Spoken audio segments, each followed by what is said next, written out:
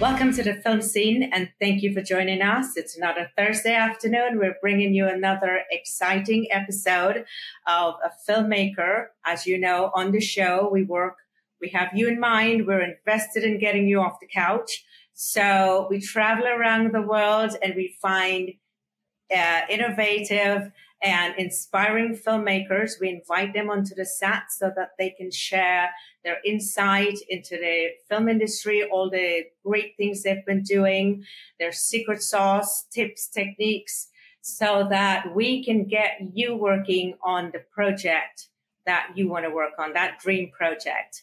Our mission here is to promote global collaboration with film in the film industry and to promote the cross-cultural exchange of ideas and instruction. Now, today we're filming in Atlanta, Georgia, so I really didn't have to travel very far.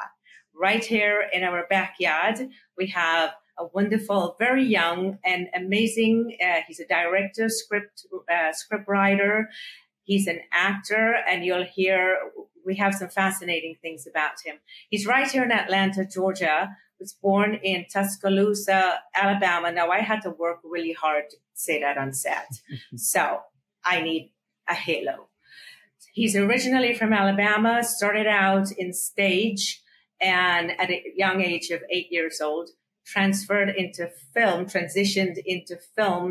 And what I find very inspiring about him is that in 2.5 years, or probably less, he started in 2020, got into film, and in that short time, he has 25 films under his belt, 7 of which he's directed.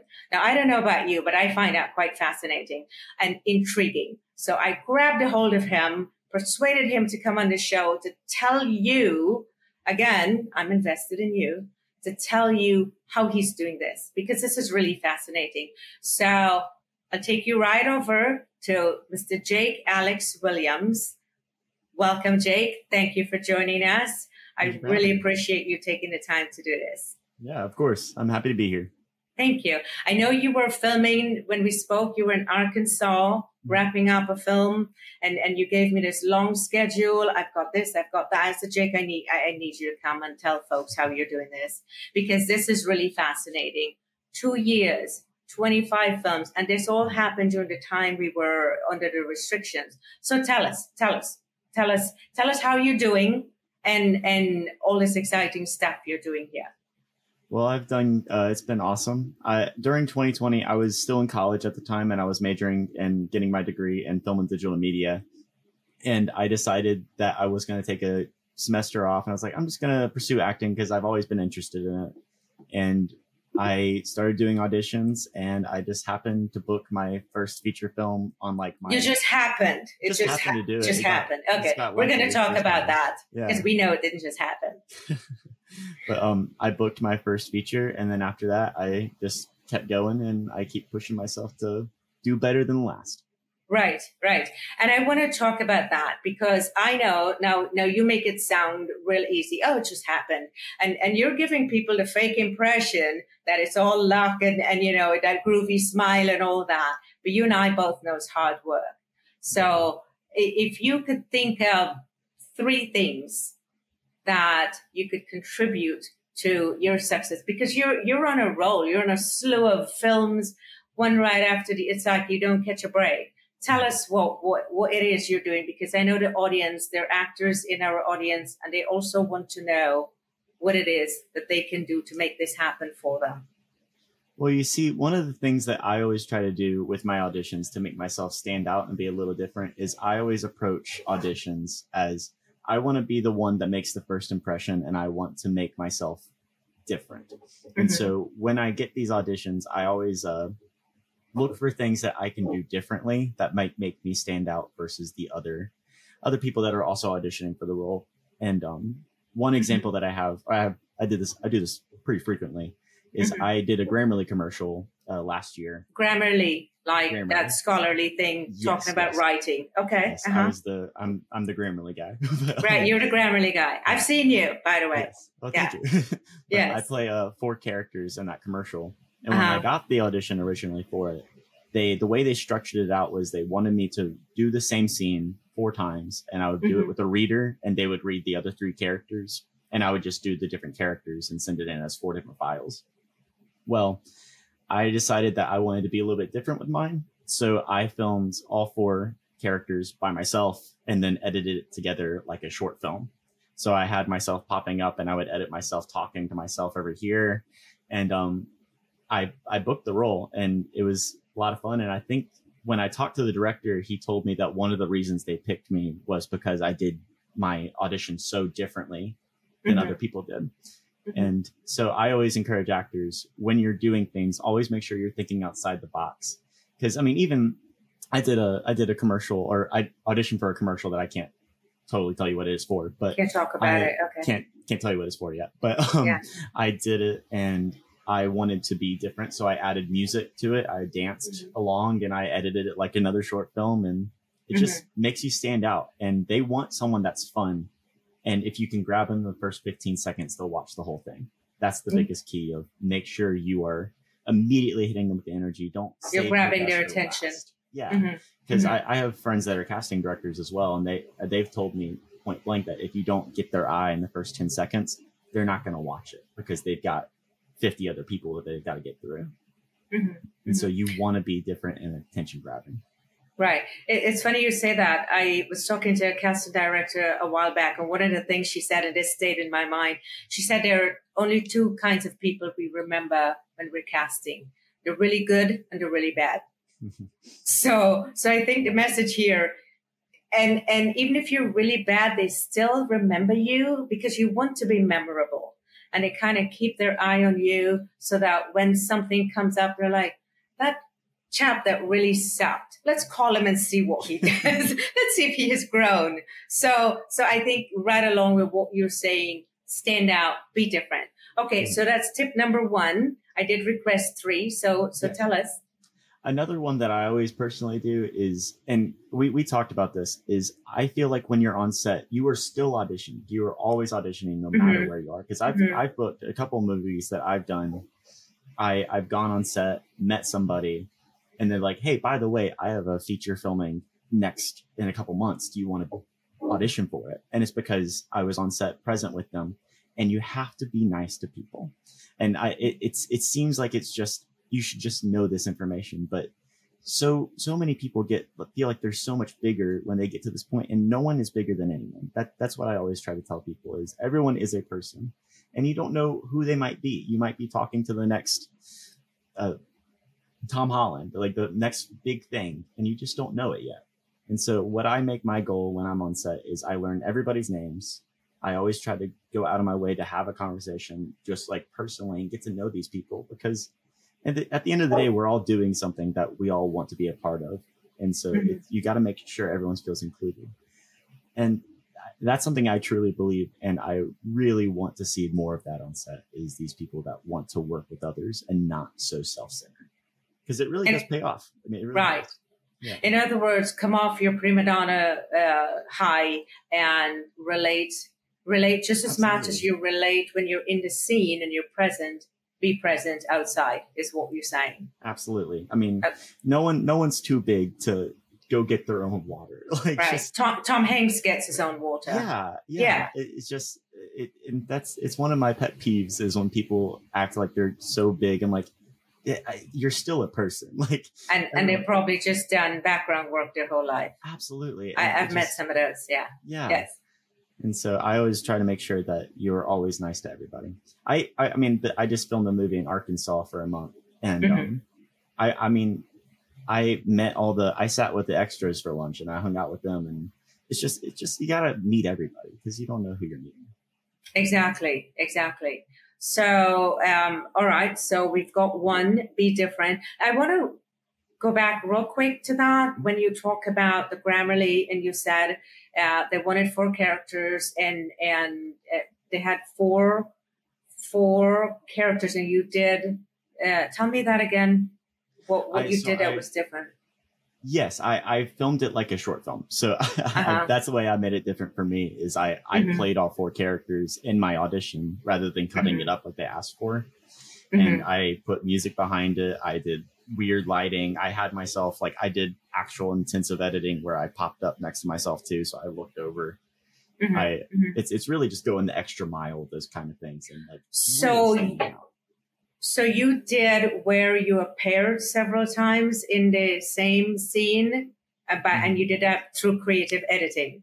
Yeah, I did. Yes. Okay. Yeah. I wanted to clarify because when you explained it, listening as an audience, I'm thinking they may not have quite gotten what it is that you did differently there, because they were asking you for 4 characters and it sounded like you said you played 4 characters, but I wanted people to understand that you did a lot more than just playing 4 separate different characters. You did it all together and made a short film, which was fantastic. And yeah, that is going outside the box, because I think the typical person would have filmed 4 different characters.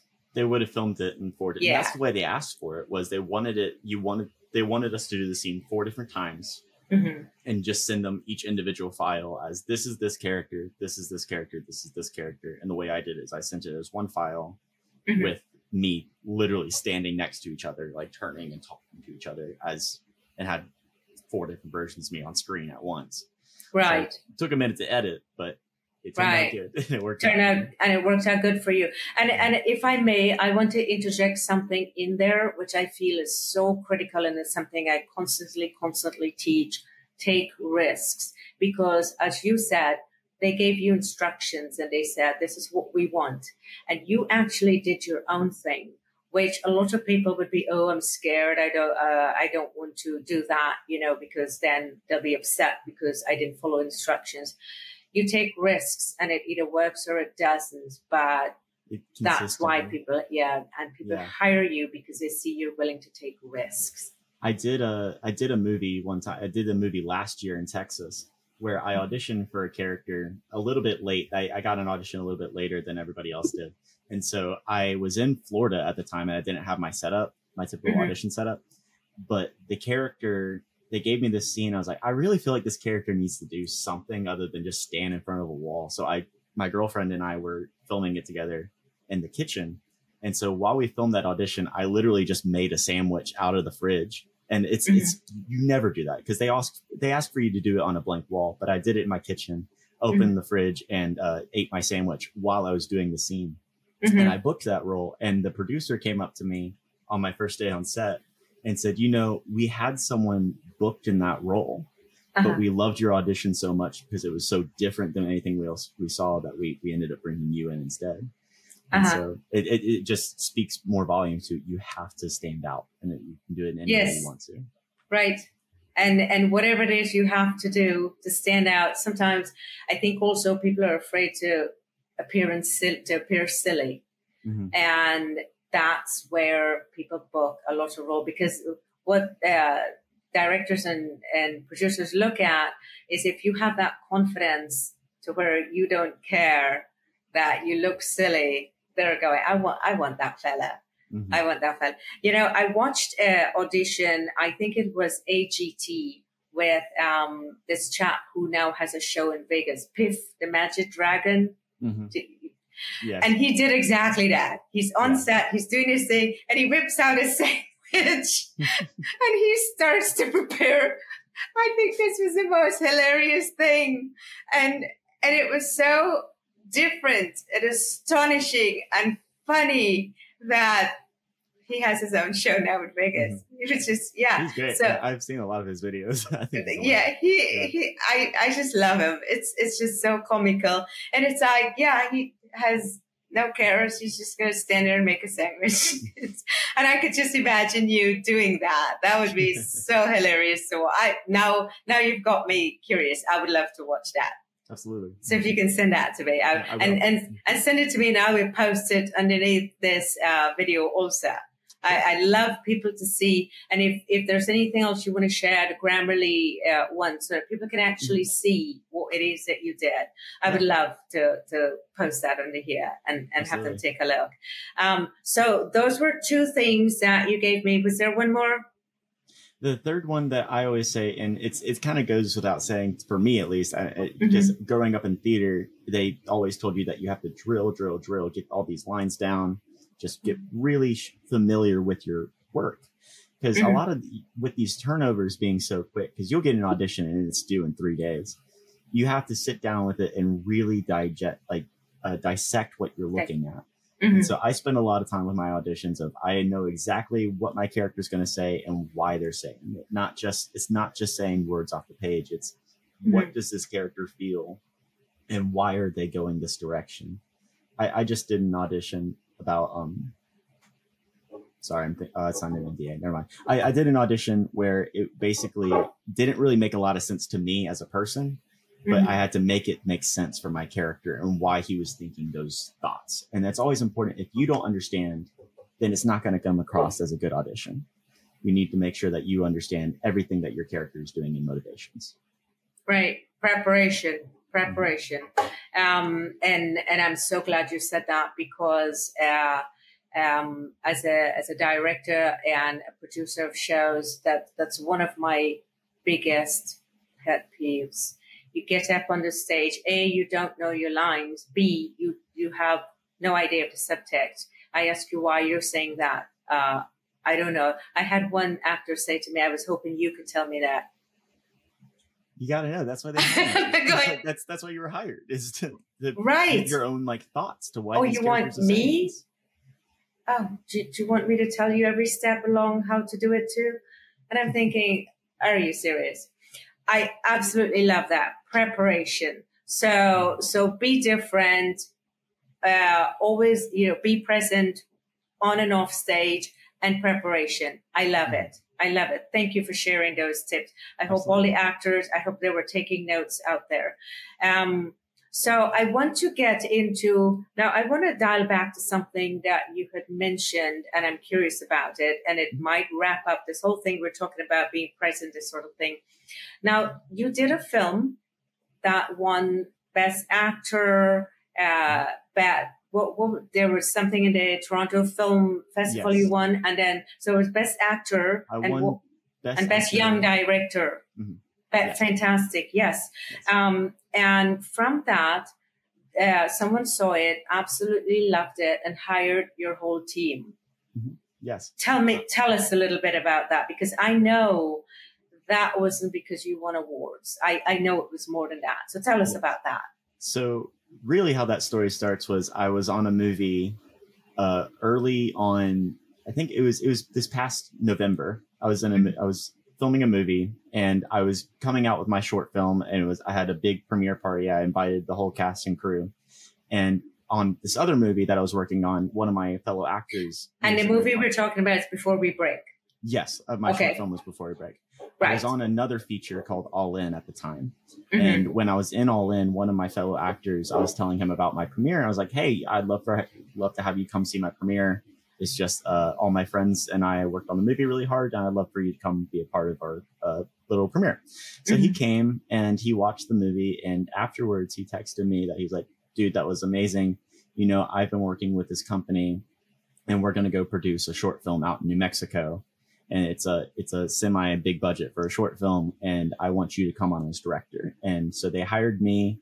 And then I said, I love working with my specific team, but I love to get new people out there too. So can I bring some of my friends to come help out on the short film? They said, absolutely. So they flew me and my whole team over to New Mexico. We filmed this movie, and we just finished post today.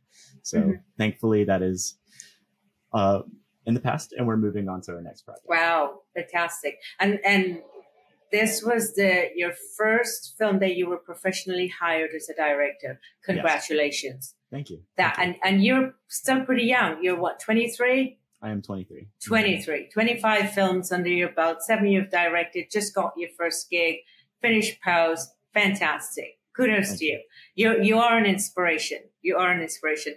Now, just so the audience are caught up with what we're all raving and ranting about, I'm going to roll that clip so that they can see. This new job position's been great. I got that new car that I wanted. That's nice. Yeah, it's been a whirlwind of a week. Are we okay? You're joking, right? What do you mean? Well, first, let's see. You've ignored me all week. Left me alone to care those lousy assholes. And then you, not even once have you thanked me for getting the job interview in the first place. Not to even mention the fact that you didn't even have the decency to inform me that Emily is missing. Well, what the hell is that, Wyatt? Do you know how I found out, Wyatt? I found it on the news. Max, I'm sorry. I've been under a lot of pressure this week. Really? Is that so? Because your girlfriend is missing. And all you've done about it is write some dumb article and then reaping all the props. And you don't feel one shred of guilt for that? You know that's not true. No, I don't! You know why? Because I called the police station this morning, and there is no reporter for missing. Did you even call the police? Because it's starting to seem like this entire timeline doesn't make any sense. Mr. Barnes, my office now, please. I don't have all day, you know.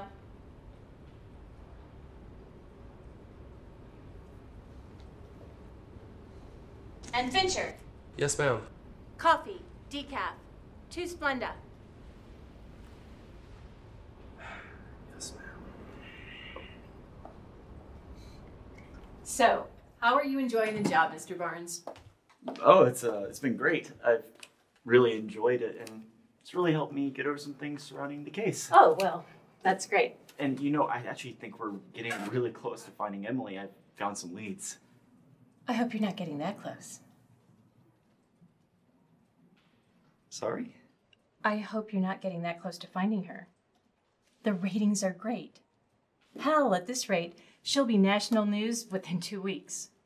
National news? Yes. Speaking of that, I've been doing some thinking. Your writing on this case is great. It's got that emotional grip edge, and it's truly wonderful. So I was thinking to myself, how can I elevate this even more? Wyatt, I want you to report the case as a reporter, not just some journalist behind the camera. You want me to be a reporter? Of course. You've got what it takes. So, what do you say?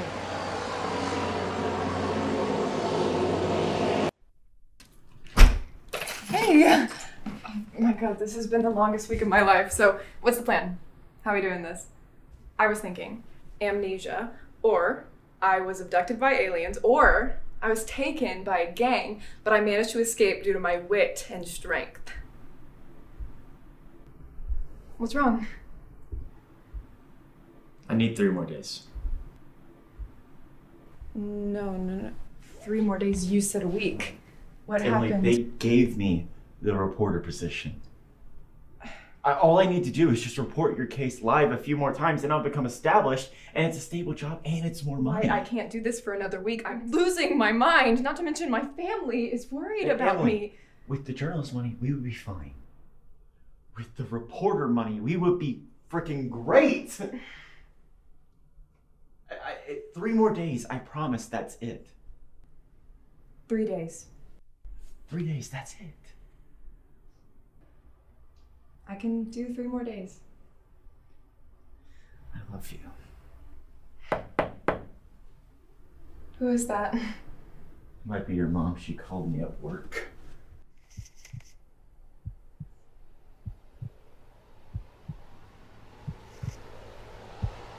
Go upstairs. Go upstairs.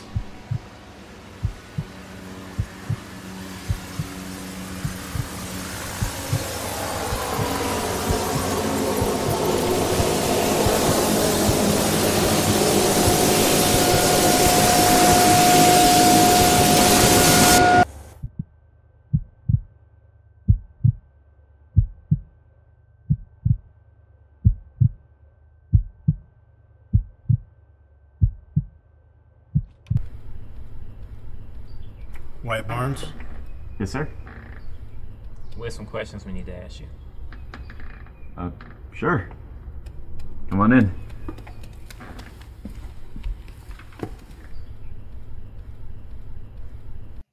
First of all, I know it's the project you're the most proud of. It is. Yes. And I can see you beaming already. So I want you to tell us why this is special to you. But before you do, there are two questions I have for you. You said this film was a love letter to theater. It is. Explain that. Yes. Because you wrote it, right? You wrote it and directed and acted in it. And edited in. I did everything for this movie. Okay. You were beaming from ear to ear. Look at that. Yes. Well, this movie, I originally wrote it as a love letter to theater, and I always like to show a little bit of theater in my style of directing. But originally, this was written as a musical, and it changed to just a short film. I don't know if you knew that, but it was originally a musical. And I wanted to show off still some of the theater aspects in the piece with my directing. And so, as you can see from that clip specifically, there's weird lightings. And one of the things that always stands out to me in theater versus film is I feel like you get to have a more one-on-one experience with the actor when they're on stage and you're in the same room with them. And a big part of that is getting to see them walk off stage when they're done with their specific scene. And so a lot of these characters, and what I do in my style for this specific piece is you see characters when they're in their feelings, and we actually get to watch them walk all the way off screen rather than just cutting to the next scene. And you can see that with Max and Wyatt when they're standing there and they're kind of arguing in the hallway.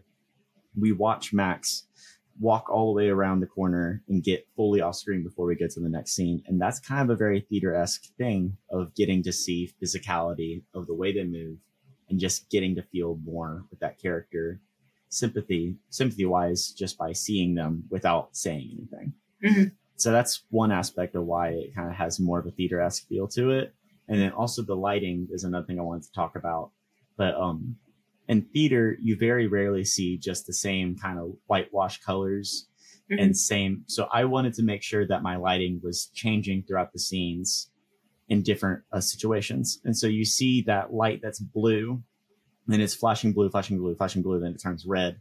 And that's a very kind of theater-esque thing too, along the lines of just lighting's changing. And so that's the way I wanted to direct it and show it off, as it's still got its theater roots to it as well as film now.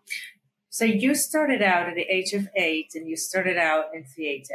And so you did you started in, am I correct in saying you actually really started in film in 2020, or did you start before? I had my first film credit in 2017 as a TV show, but it was really the only thing I had done. And then after when 2020 started, that's when I really started getting my film credits. So you were on stage quite a bit. Were you in a musical? Yes, I was in a lot of musicals. Because I think I remember you telling me that you also sing, and you play an instrument. What instrument do you play? I don't play an instrument, but I do sing. You sing. Okay. Yes. And so I've done over 50 musicals on stage, and then I've auditioned. Wow, 50. Yeah. You truly, I wasn't wrong. You are inspiring. So from the age of 8, you've done 50 musicals. You're 23 now. Okay. That's a lot. That's a lot. Yeah. It's what I did. It's all I did is I was always doing back to back, next show. And actually I took a break off of theater from just because this is taking up so much of my time. But earlier this week, I auditioned for my first professional theater, and I have a callback for that tomorrow. So are we going to see you on Broadway here soon? I'm thinking so. I've auditioned for 3 Broadway shows. Oh, look at that! See, I'm not lying. Yeah, actually, when I did a callback I didn't get it, but I did get called back for Marty McFly and Back to the Future on Broadway. Okay. So we probably are going to see you here soon. Hopefully. Yes. Yeah. Well, no, we will with your dedication and your work ethic. I don't see why not. And you're a charming young fellow. You're a good actor. So why not? I haven't heard you sing, but that's because you haven't sent me a clip, but you will, right? Sure. So that we can include it in here. No, seriously, I would love to get whatever work. I know sometimes with the scripts, the playwright, they don't allow you to film, but if you have something, I'd love, even if it's a short clip, I'd love to include it in there. Yeah. So you actually answered, so this love letters to theater, what you actually were doing here is bringing it to film and showing your love and what you've learned. You're integrating what you've learned there into the film because perhaps this is where your heart is. Hence, a love letter to theater. Mm-hmm. I love theater with all my heart, and I love film too. And I just want to see those two mediums kind of work together more because we see it in some of the new film musicals, like especially La La Land. La La Land is a love letter theater, beautiful. 100%. Yeah. And I would love to see more of those aspects translated in film as well, because I'm hoping that we can swing back that way a little bit. Right. Or merge it so you can have the best of both worlds. Absolutely. Yes. So you went to school for film and digital media. I did. And so you wanted to, what was that you had mentioned about the theory? I'm trying to think. There was something you had said to me about the film theory that you were, color theory. Yes, color theory. Color theory that you wanted to integrate. And hence you mentioned just now the colors that you use here. So I wanted you to expand a little bit on that as to, and a little later, we're going to go into some more finer details about certain clips and certain aspects that direct from a director's perspective, camera angles and colors and lighting, that sort of thing. But tell us, as an overview, in this particular clip that we just showed, the value of the color theory. Yes. So color theory has always been something that's intrigued me, specifically because colors make you feel different feelings about characters, and can see shifts along the way. And so specifically the clip that I'm going to talk about is the blue and red that we saw in the flashing lights. Wyatt at this point in the film has been through a lot of, like, he's just kind of getting pushed into this situation of, he's kind of, blue to me simplifies going with the flow and calm and just trying to keep everything together. Whereas red is a much more aggressive color and it shows power over everything. And so with those two colors, I really feel like you can see a shift in Wyatt based off of the colors that you see. For the red, that's the first time he's deciding that he's going to use this situation, and he has decided to take control of it, and he's going to make himself. That's really where we see his character shift into a passive, into more of a person that is using their situation. I'm trying to think of the word that you would use for that, but not a passive character anymore. He's moving in his own direction, and he's causing things now. And I think that's always, and you can see that in the colors, because the red always simplifies more power and what's important to them. Yeah. I think when you and I talked, I had mentioned Silence of the Lambs, where, that was very similar to what you did. And they did the same coloration to emote that emotional, the inner workings of the character at the time, and certain anticipatory elements that they're trying to get the audience to understand what's about to happen. Because I think they did it was more anticipatory, so that we could kind of get the sense that the mood has changed here. And we're going into a different sort of psychological situation. So it was more from a psychological, I think in that was more from a psychological than an emotional perspective. But you used it to depict emotion, the emotional changes in this particular scene, which is very interesting. Color, as a designer, we're always so much aware of color concepts and how they come across, how they're read by the audience, the visual communication of that. So yeah, very interesting that you would use that in a very purposeful way. Yeah.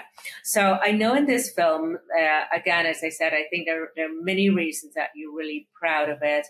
And I think when you made this film, you were still in film school. I was. It was my graduation film. So I had to make the capstone. Okay. My last film that I did.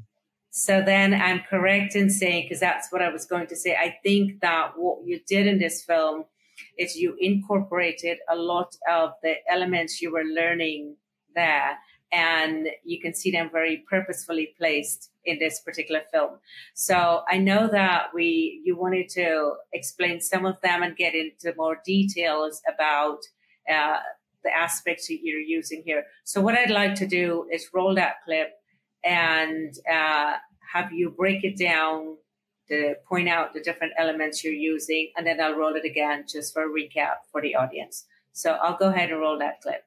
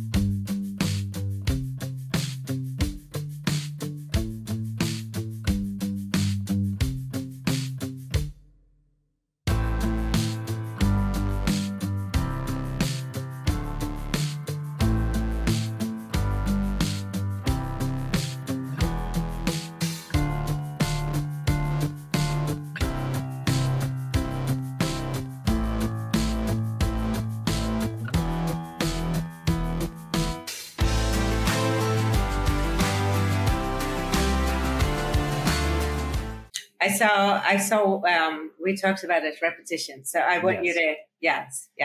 Repetition to me has always been part of my style. And what I think is, it's always very integral to a story. I feel like if you come back to certain beats and you repeat them over and over again, you kind of get the audience to feel safe in that thought. And so I felt like what you see is that he keeps getting letters from his girlfriend that are on the mirror. And so he'll pull off a sticky note and he'll read it. And then he'll go about his day, go down the stairs. And so I do that over and over and over again. So till the last time where he reaches for it and there's not a note there, it has more of an impact of, okay, well, you can see that this relationship has clearly fallen apart where he's no longer getting notes from his girlfriend. And so I really wanted to show that off with the repetition so we could hit that moment very hard. And there's another instance of color theory in that. I don't know if anyone saw it, but I saw the part when he was in red. Yes, well, there's that, but also the Post-it notes on the mirror, they're different colors depending on the girlfriend's mood. And so when things are good in the relationship, the color of the Post-it note's blue, but when things are rocky, it turns purple, and when she's upset with them, it's red. And so that's a shift color-wise as well. Okay. Yes. Okay.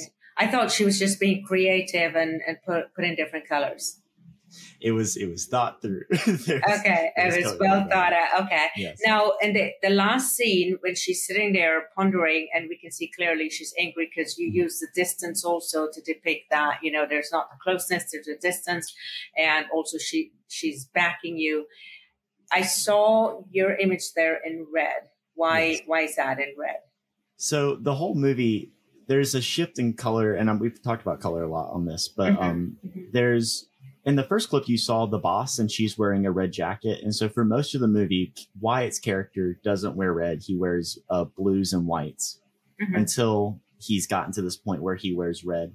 So I made it a point to where the only characters that wear red in this movie is Helen Matthews, who's the evil kind of boss, until she takes off her red and gives it to Wyatt, and Wyatt gets to wear red, where he is kind of taking control and he's over the whole situation. Right. And so it's neat. And I'm so happy that we pulled this off, because I was telling people, I'm sorry, you can't wear that. You got to go change, because it made sense to me of you have to be very specific about those colors. And my favorite thing about that clip where she's leaning forward and he's behind her in the back is that light where it's red and shooting down the stairs. It fades out as he's going up the stairs. And I had a 15-minute conversation with my AD fighting to get that light there, because it's like, it's a very theater-esque. And also, I think it really just shows the presence of he's not a good person. Like you see that the whole room shifts colors when he's there versus when he's not there. And it just kind of gives you more of his presence in that light. So you used it mainly to show more like a demonic character. Yes. Okay. Yeah. Now you said something just now about the boss when she took off her red and gave it to him, but she didn't really physically take it off. Am I correct? She didn't. No, she didn't physically take it off. It was more of like a metaphorical power. Right. That's what I thought. Yeah. Yeah. I wanted to clarify that. Yeah. We give the color of red because each color, everyone's got their kind of own color scheme, but specifically Wyatt and Helen have a very drastically different color scheme. And so we see him shift as he changes as a person from this kind of meek wanting to be the big guy into being the big guy. And we see that shift with color. We went from blue to red. Yes. Right. With a little bit of gradation in between. Yeah. Right. Right. And then with the boss, we went from, she started out red. Am I correct? She starts out red and turns into pink. She went into pink. Didn't make it all the way to blue.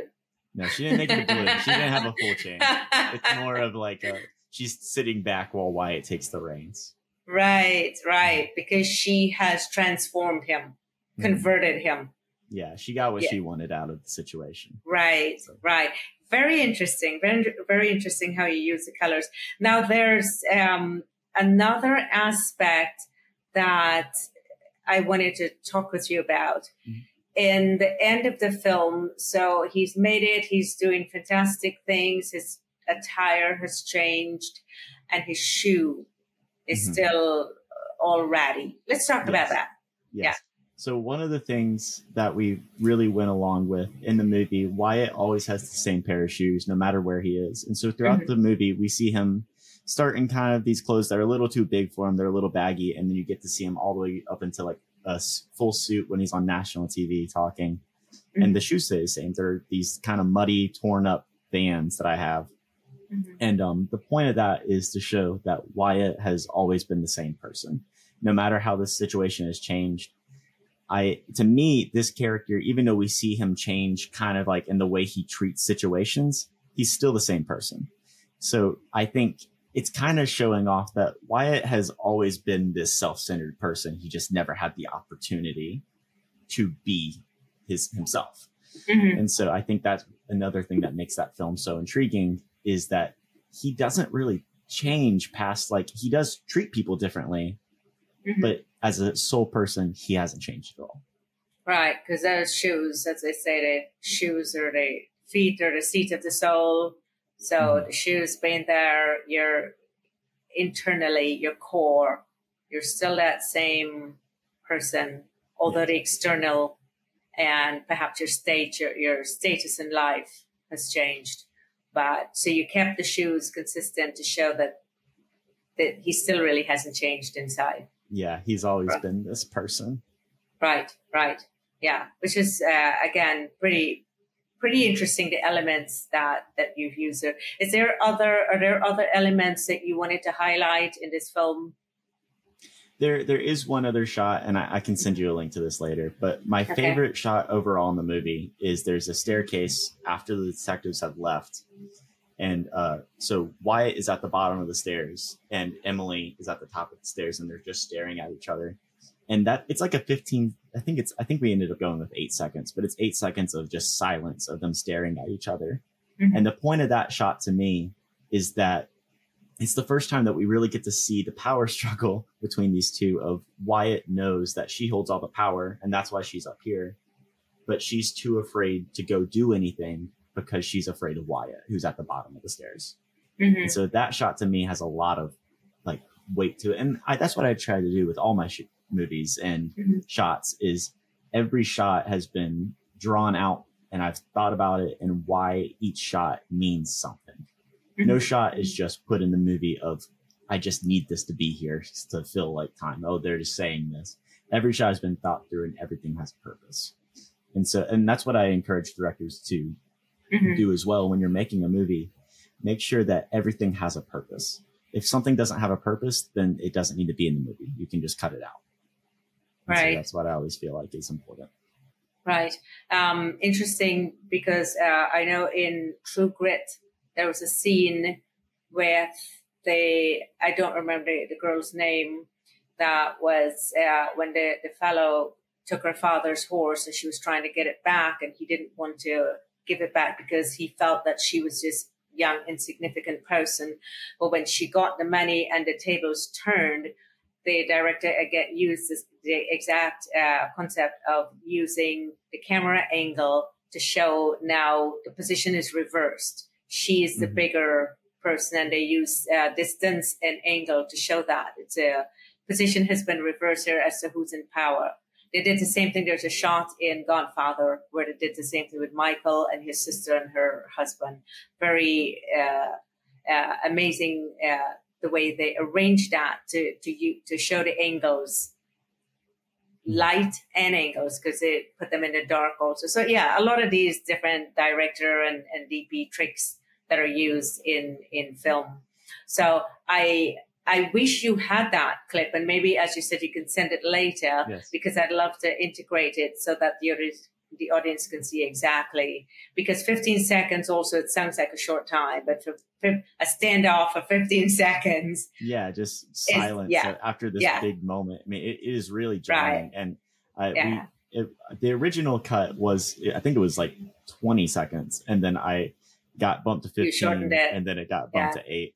Yeah, and I really wanted to do 20, but my editor thought, I edited half of it, and then someone else edited the other half, and so we fought a little bit about that. maybe there's a couple of seconds there we can put in to elongate this film so we get it to that feature, right? There's a moment there we can, because I think that psychologically it works. It's like a settling in of a person coming to an understanding that power dynamics have shifted.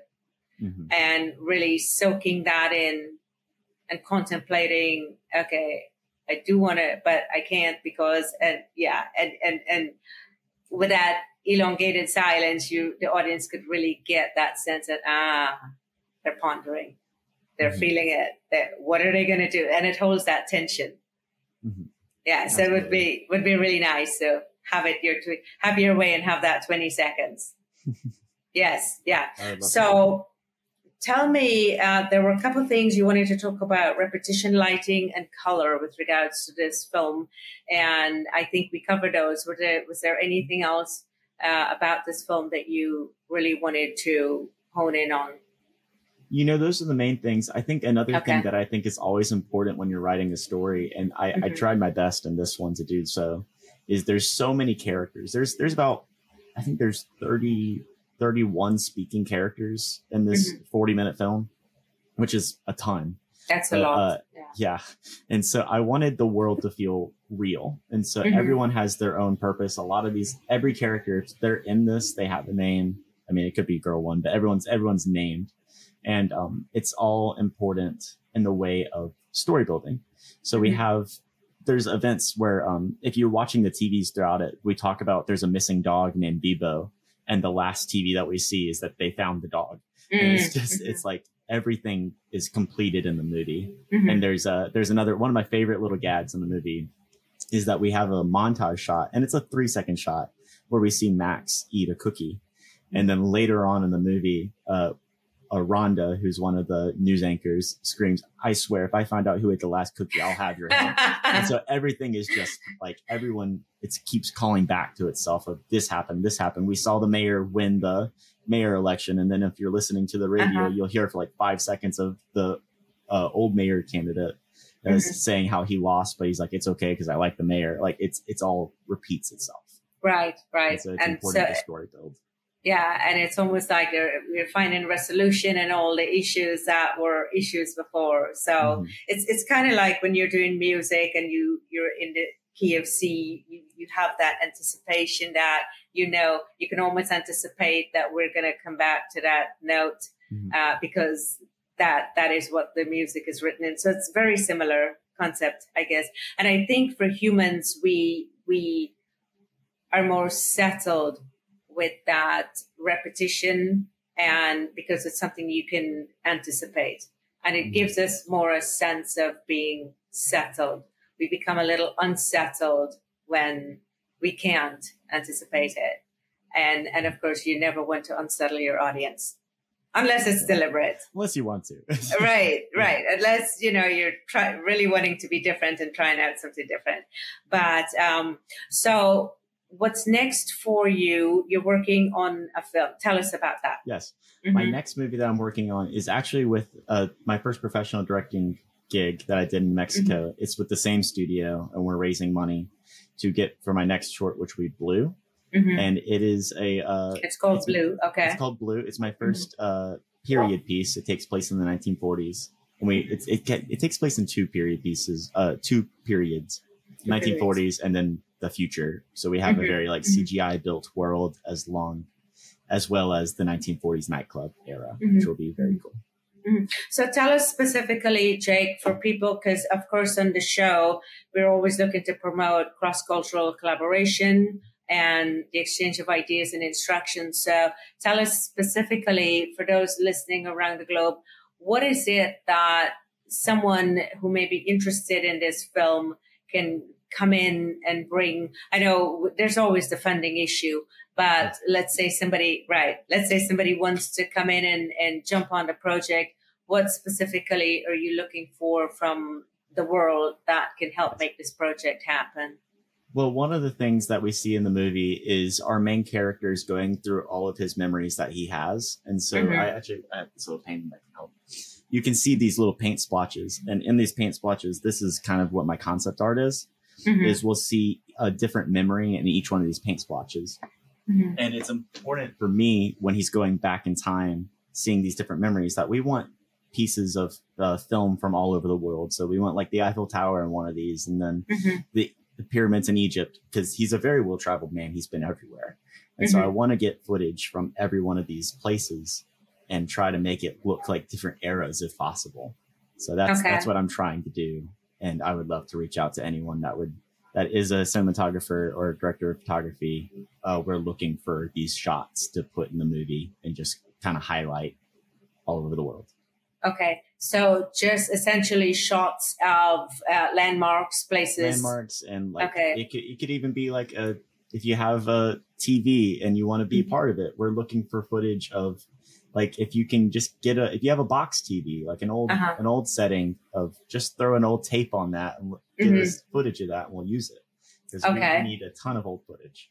And when you're saying shots, you mean video clips. You don't mean photographs. Video clips. Let's be be specific.